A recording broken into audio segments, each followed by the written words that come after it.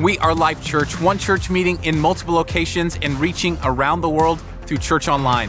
If you have any questions or you'd like to learn more about us as a church, you can always check us out online simply by going to life.church.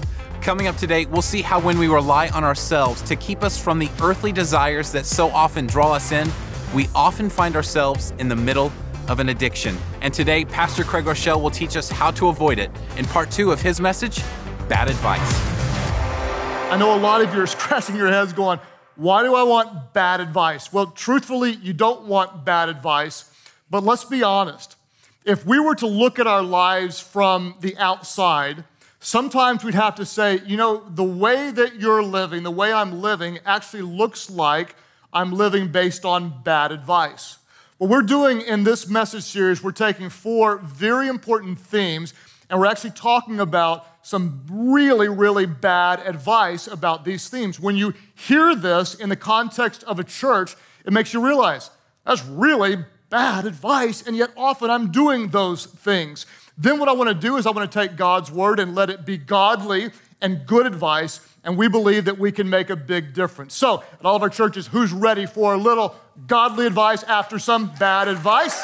Let's dive in today. All of our churches, I know you would agree, nobody ever wakes up and says, my life's going so great. Today, I think I'm going to mess up my life. Nobody ever thinks that, right? Nobody ever says, I'm tired of being blessed, and so I want to do something stupid, okay? Maybe I can get addicted to something, maybe some smoking, it'll give me lung cancer, and I can die one day and not watch my grandkids grow up. Maybe I can get addicted to some sexual addiction, and I can end up losing my marriage and my kids really disrespecting me. Nobody says, hey, I think I'm going to go out with some buddies and we'll place a little bet, maybe bet on a horse, maybe play some cards, and then one day I'm so in debt that there are 4 large men coming with baseball bats ready to break my knees. Nobody ever says, I want to become an addict and really mess up my life. And yet, wouldn't you agree that this happens all the time, right? Scripture tells us this, 1 Corinthians 6:12. Paul said this. He said, I have the right to do anything. There's a lot of freedom in Christ. He said, I have the right to do anything, you say, but not everything is what? Not everything is beneficial. He said, I have the right to do anything, but then Paul said, I will not be what? Let's all say this aloud. He said, I will not be mastered by anything. I could do this, but I don't want to be owned by it. I don't want to be mastered by anything. If you'll look in your notes, there's the Greek word that's way too hard for me to try to pronounce that's translated as mastered. This word actually also means to be controlled by or enslaved. It means to be brought under the power of something. What happens? Many of us will say, I know I shouldn't eat the whole thing. I know I shouldn't eat the whole thing. I can't believe I ate the whole thing. I'm mastered by it. I know I shouldn't overspend. I know I shouldn't overspend. But look at all the money I saved because it was on sale when I overspent. I know I shouldn't look. I know I shouldn't look. I can't believe I looked. I might as well look again because I just looked. And suddenly you wake up one day and you go, oh, I'm mastered by something. What I want to do is kind of throw a hard punch early and try to challenge you to be really honest in all of our churches and think about what has mastered you. What's mastered you? And I made a list of my notes of some things just to get your mind thinking, because a lot of times we may not recognize that we might actually be mastered by caffeine. Sorry to step on your toes, but I can't start the day without my cup of whatever. I've got to have it. I gotta have it. And wait, you may be honest, I'm actually mastered by caffeine. Maybe it's by dipping.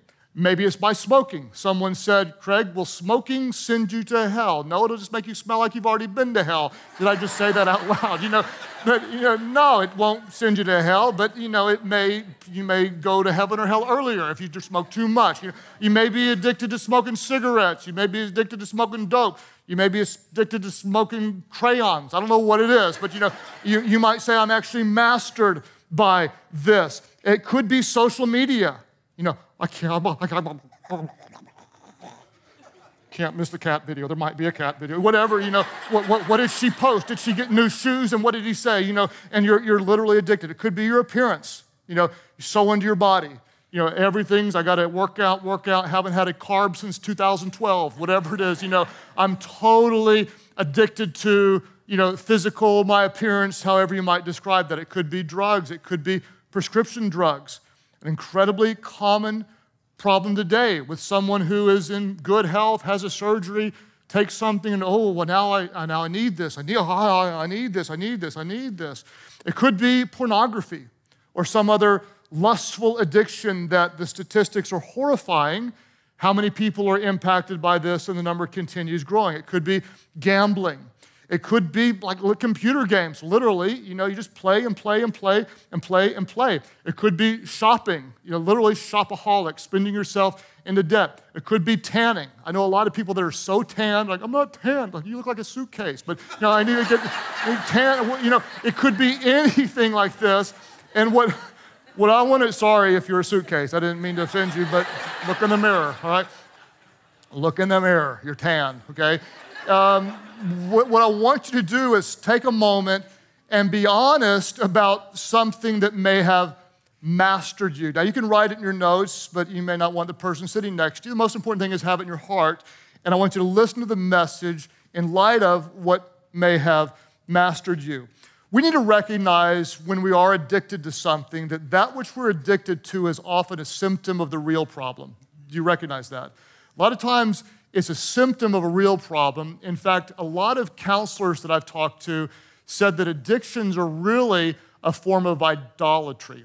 What it is we're actually taking something that is maybe even neutral, maybe bad or dangerous, and we're putting it in the place of where God should be. It becomes a God-like something in our lives. We need God to live. We need God to thrive. We need God to breathe and live, and suddenly something else is in the place of God, and many people call it idolatry. In fact, there's a really powerful little chunk of scripture that I bet most of you have not even seen or thought of in this light, but in seminary, I remember reading Isaiah 44, and my professor said that many scholars believe this is a poetic look at addictions. Not necessarily true, but if you look at it, you could possibly see this could be a poetic look at addictions. And what it talks about is a carpenter who had some wood, and he did some good things with it. He made a fire, cooked some food, it kept him warm, and then he took the very same wood that could be used for good, and he fashioned it into something that became idolatry to him. Let me show it to you. It says this in verse 14 about the carpenter. He cut down cedars, or perhaps took cypress or oak. He used it for fuel for burning, that's something good. Some of it he takes and he warms himself, that's good. He kindles a fire and bakes bread, that's good. But he also does what? Say it aloud. He also fashions a god and worships it. What does he do? He makes an idol and bows down to it. He prays to it and says, "Save me, you are my God. Save me. You are my God." So many addictions that we have can be things that are neutral, not even that bad. But when it becomes a God in our life, suddenly it's like, I need you to survive. I need what's in a bottle. Save me what's in the bottle. Save me what's in the container. Save me what's out there. You've become a God to me. Save me, we say again and again. In your notes, I put a statement that I hope will grab your attention as it does mine. Here's the challenge with so many of our addictions. What are we doing? Essentially, we're seeking to find what only God can provide. We're seeking to find something that only God can provide. Okay, let's say you're stressed out, you're overwhelmed. Okay, where do you go for peace? Where do you go for solace? Who gives you a peace that surpasses all understanding? Our God does. But what happens? What do a lot of times people do? Well, I just need a drink. Okay, I just need a hit. I just need an escape. I just need a pill. This just helps me cope. This just gets me through the day. This is what I need. This is just my thing. And what are we doing? We're seeking to find some meaning, some peace, to find something that provides what only God can truly give. And this is one reason I believe that our spiritual enemy loves to tie us up into bondage and cause us to worship something, need something other than truly pursuing God. So, again, if you ever get tired of being blessed, God's presence is so real. You're full of joy. You sense the presence of God with you. God is using you to make a difference. Every day you wake up with divine purpose, passion, and meaning in your life. If you ever get tired of that, let me show you some bad advice. What I want to do is show you how to mess up your life and become an addict. Are you ready for this? Because you want to take good notes. There may be a time when life is just going so well and you are so blessed that you just decide, I want to jack it all up. And here's some easy steps to become an addict. Are you ready? Number one for some bad advice, okay? Number one, don't ever admit you have a problem. Whenever you start to think that you might, just deny it, deny it, deny it. Jeremiah 3:13 tells us this, that we are to only what? Let's say it aloud. We're only to acknowledge your guilt. We're to admit whenever we've rebelled against the Lord your God and committed adultery against him by worshiping idols. There's our word again. We're told to acknowledge our guilt and admit when we've done it. But I'm going to tell you, don't ever do that if you want to be an addict. Here's what you do. Just tell yourself if you might have a problem, you can quit at any time.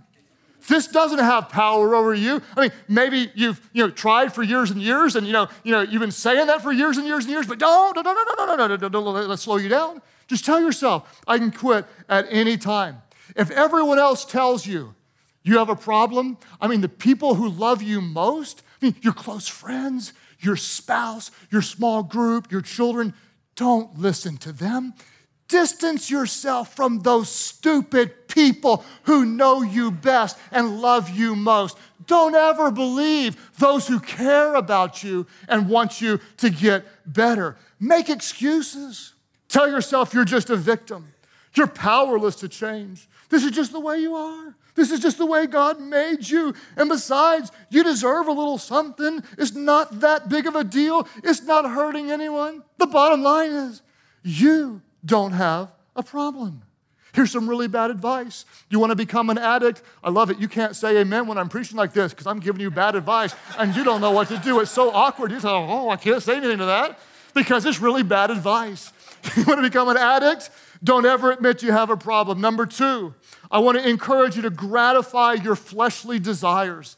This is so powerful. Paul told the believers in Galatians 5, verses 16 and 7. He said this, he said, so I say, walk by the Spirit. And what happens when you walk by the Spirit? This is bad news. What happens? You will not gratify the desires of your flesh. Then he says, for the flesh desires what is contrary to the Spirit, and the Spirit what is contrary to the flesh. They're in conflict with each other so that you do not do whatever you want. This is so important. For those of you that are Jesus followers, there's a war going on inside of you. When you call on the name of Jesus, your sins are forgiven and you become a new creation in Christ. The Holy Spirit dwells within you, and the Spirit of God wants to lead you into life and righteousness. The problem is you still have a fleshly nature that Paul says you have to crucify. In other words, you have to say, shut up, flesh, I'm not listening to you. If you want to become an addict, you don't listen to what the Spirit of God says, because the Spirit of God will convict you, will lovingly draw you toward life, and you say, no. I want to do whatever my flesh wants. I want to follow my lower nature. If my flesh wants it, baby, we're going to have a party, and that's just the way it is. So what you want to do is you want to gratify your fleshly desires. If you see something your flesh wants, buy it, eat it, smoke it, chase it, grab it. Act like a spoiled 2-year-old child in a grocery store aisle wanting a candy bar. Throw it there. I want it. This is my thing. I'm not leaving until I get it. You can do that. You've done it before. You can do it again. It's inside of you. Just act like a spoiled 2-year-old. And then make sure you have access to whatever you're addicted to. This is so important. If it's porn, make sure you have your phone unblocked, unguarded, your iPad available, and your computer completely without any source of accountability. If it's drugs, make sure you got the wrong friends and some cash on hand so you can get whatever you want. If it's eating junk food, for the glory of God, or at least Satan, keep donuts, junk food, and ice cream everywhere you go. Keep access to whatever it is that tempts you. What's some bad advice? If you want to mess up your life and become an addict, never admit you have a problem. Gratify your fleshly desires. Number 3, keep your addiction a secret. Don't tell anyone, especially people who care for you and love you and will support you. Because Proverbs 28:13 says, whoever does what? Let's say this aloud. Whoever conceals their sin does not prosper. In other words, if you hide it, you're not going to be blessed or prosper. And that's the goal if you want to mess up your life. But on the other hand, whoever does what? Whoever confesses and renounces them finds mercy. You don't want that. You want to hide it because then you won't prosper. Remember this, sin grows best in the dark. Okay? So that's where you want to keep it. You don't want any light coming in on your struggle. You want to battle it alone and don't tell anyone else about it, especially annoying Jesus followers. They're the worst. They'll pray for you and encourage you in the Lord and hold you accountable and lift you up and things like that. And you ain't got no time for that, okay? You don't want any of that keeping you away from the thing that you idolize. Okay, also, you don't need rehab, never. That's only for people who want to get well, but not you. You don't need that. You're going to keep it a secret. Remember, if you just walked into church, this is actually bad advice. It'll make sense in a little while, just hang with us, okay? Number 1, if you want to mess up your life, don't admit you have a problem. Number 2, gratify your fleshly desires. Number 3, keep your addiction a secret. And number 4, above all else, depend on your own power, never ever God's. Depend on your own power, never ever God's. I'm going to stop right there being sarcastic, okay? Whew, that's always hard. That's like preaching an opposite day. It's opposite day in church. Some people are going, I've heard about that church. Huh? It's all true, you know? Okay, enough of that. What I want to do is I want to look at the next text, the next portion of God's word, and I want to look at it from a more serious perspective and let the power of it speak to some people today, as I believe God wants to do. 2 Corinthians chapter 10, verses 3 through 5, Paul was telling the Corinthians who really had some massive problems. You want to talk about some addictions, you want to talk about some strongholds, you want to talk about people locked in deception. However you think you may be struggling now, their struggles were every bit of what you have and way more. If we got into detail about it, you'd be like, oh, really? Oh, yeah, really, okay? And this is what Paul is saying to them. He says this, though we live in the world, in other words, we have challenges because we live in a fallen world. He says, though we live here, we do not wage war as the world does. If you're a Jesus follower, he's going to say you have power that is supernatural. It's not just limited to what you see in this world. He goes on to say that the weapons that we fight with, those of you who are believers, our weapons are not the weapons of the world. On the contrary, our weapons, what do they have? They have divine power to do what? To demolish strongholds. Say it again. What do they have? We have divine power to demolish strongholds. The Greek word for power is the word dunamis. We get our word dynamite from this word. We have the explosive, miraculous power of God dwelling within us. The power of God doesn't just hurt, but it demolishes strongholds. The Greek word translated as stronghold is the word akamora, and it literally means a prisoner locked by deception.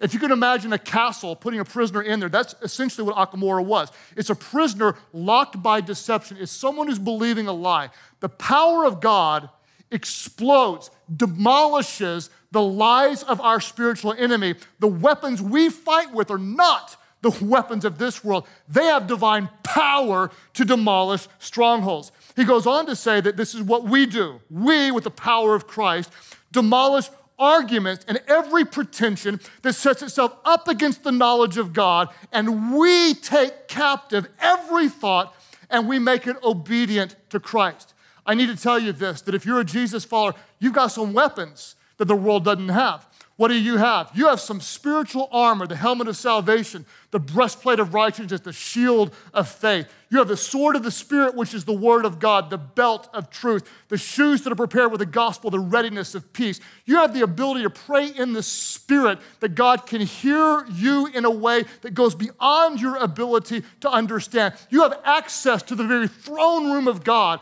You can enter boldly before the throne of grace in your time of need. Somebody's going to get into this in a moment because you're not fighting with your own power, but you've got the power of God dwelling within you. Greater is the one who is in you than he that is in the world. Greater is the one that dwells within you than any addiction that's held you bondage. Greater is the truth of God in your spirit, fed by his living word, than any lie Satan has ever told you, because we have divine power that demolishes strongholds. We take every thought captive and we make it obedient to Christ. That's why if we're struggling, we never fight with our own power. We're just too weak. We're all vulnerable to addictions, to strongholds, and to lies, but we don't have to fight on our own. We have the power of Christ dwelling within us. So let me go back and look at those thoughts that we talked about in the bad advice. Don't ever admit you have a problem. Listen, some of you, this is where you start. Today, you open up to somebody. I'm hurting. I'm in trouble. I need help.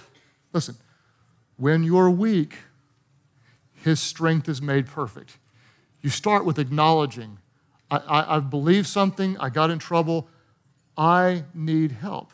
Listen, if you hear that type of confession today from a husband, a wife, a friend, someone in your small group, you receive it with compassion. Even if it surprises you, even whatever, you receive it with compassion, seeing someone who's been in bondage, who wants your help to get out. I need help. I'm in trouble. Gratify the fleshly nature. No. We've been crucified with Christ, Paul said. We take our flesh and say, I don't let you rule me. By the power of Christ, you no longer control me. I will be led by the Spirit of God. What does that mean? Every time that we believe God is speaking to us, we say yes to him. Every time he's leading us, we say yes to him. Every time our flesh rules up, we say no to our flesh. If we give in to our flesh, we say, well, Jesus, forgive me, and then we don't do it again. What else do we talk about? Keeping it a secret. No. You're already dealing with that. We are confessing and renouncing our sins. Why? Because we find mercy. And then we never, ever depend on ourselves because we simply don't have what it takes. What is the addiction? It's idolatry. It's putting something else in the place of where God wants to be. Now, you may say, Craig, what's mastered you? Throughout the years, there have been different things. And by the power of Christ, I've overcome so many of the things that have held me captive. One of the ongoing challenges for me, and I've been to counseling 2 different times. When I tell you this, you may be like, well, that's kind of like the guy in the interview that says, what's your weakness? And your weakness is you care too much. Okay, it may sound like that, but this is a real deal for me. I've been to counseling 2 different times for being a workaholic. And the second time I went, my counselor said, you have a very serious addiction and you're addicted to adrenaline, okay? And I need that to function. So let me just kind of give you an idea of this week, okay? Vision night out of town a few days ago, preached Saturday, preached Sunday, Monday, 2 messages, Tuesday, 2 messages, get on a plane Tuesday afternoon, fly to another city, do 3 messages at a leadership event all day, fly back Wednesday night, Thursday, host 2 people in town, 9 different messages over a 6-day period. That's not easy to do. And I said yes to that, okay? And there's a part of me that hates it, and there's a sick part of me that goes, oh, okay? Because I often think I can do more than what I can really do. I often do it to please people and not please God. I often do it to try to prove myself in some sort of sick way. And what I have to recognize is that if left unchecked, this can be a serious problem for me.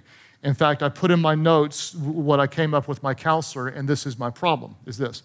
I'm trying to prove my worth by my performance and production rather than in Christ alone.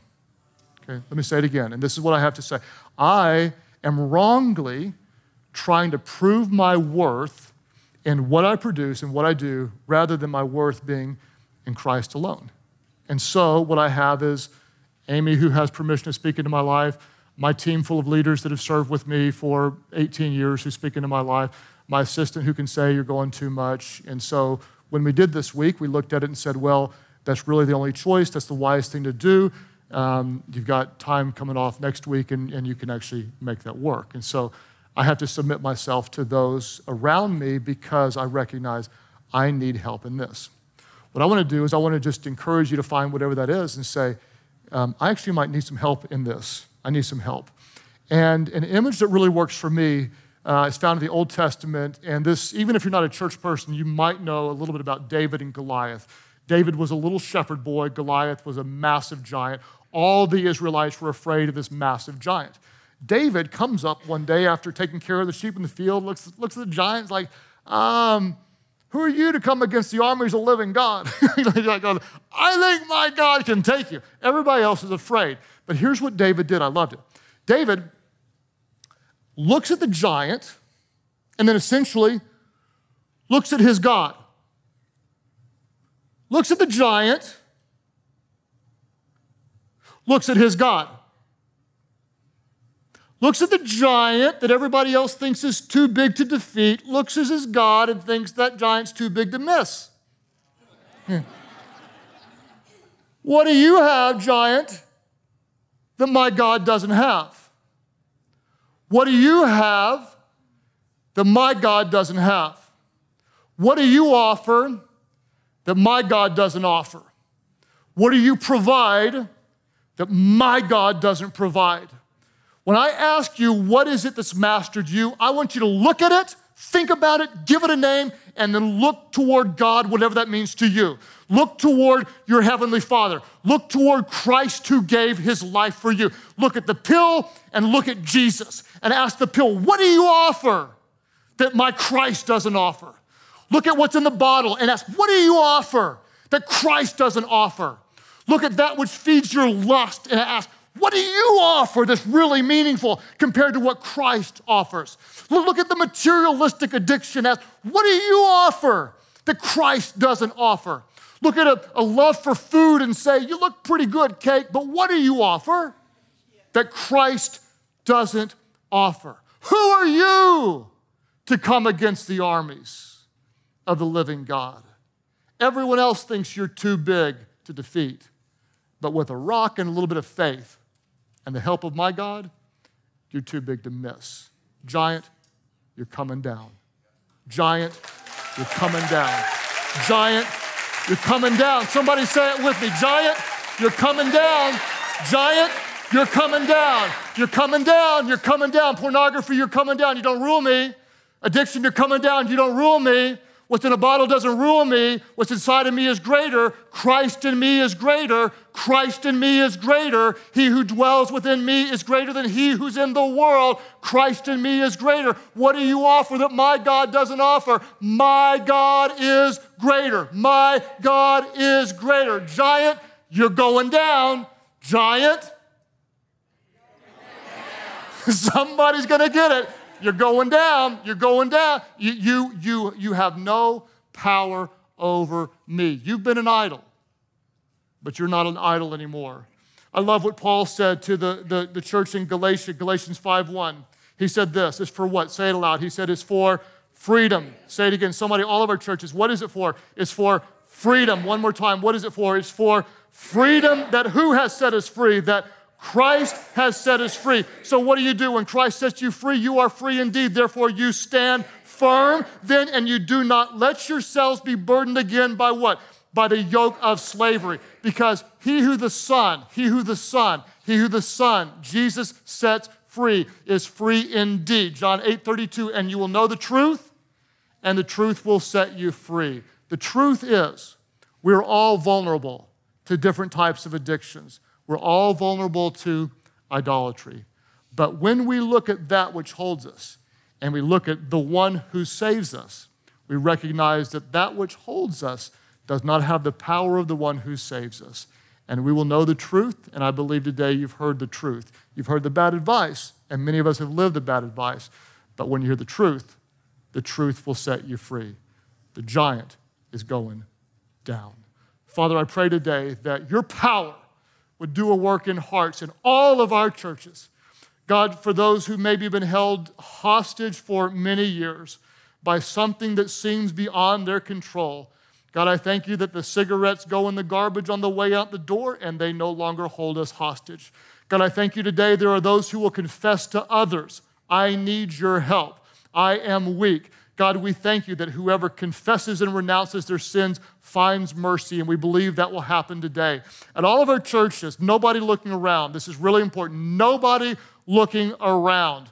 Those of you who would say there is something that's held me back, held me down, and has kept me from being everything that I know God wants me to be, I want that giant to go down, and by faith today, I believe my God is bigger. If that's you today, would you lift up your hands right now, all of our churches, and say yes. All of our churches, I pray, God, right now, for everyone with a lifted hand, that by the power and the grace of Jesus, Jesus would be bigger than that which holds us. God, I thank you that today, that at life groups in all of our churches, we will confess our need. I thank you, God, in marriages, we will ask for help. God, I thank you there will be friendships formed. God, I thank you there will be people that will not leave the church before they confess and sit in the seats and pray or ask for help at church online. God, I thank you that in your presence, even now, you will set people immediately free. And for those, God, that might need more of a process, I thank you for those who have the courage to check into rehab, those who will get help, those who will receive counseling, and knowing above all, you are the author of healing, you are our strength, you are the truth, and we believe that Jesus will set people free. By the grace of God, may these giants come down. As you keep praying today at all of our churches, many of you, you're going to recognize a very deep need right now.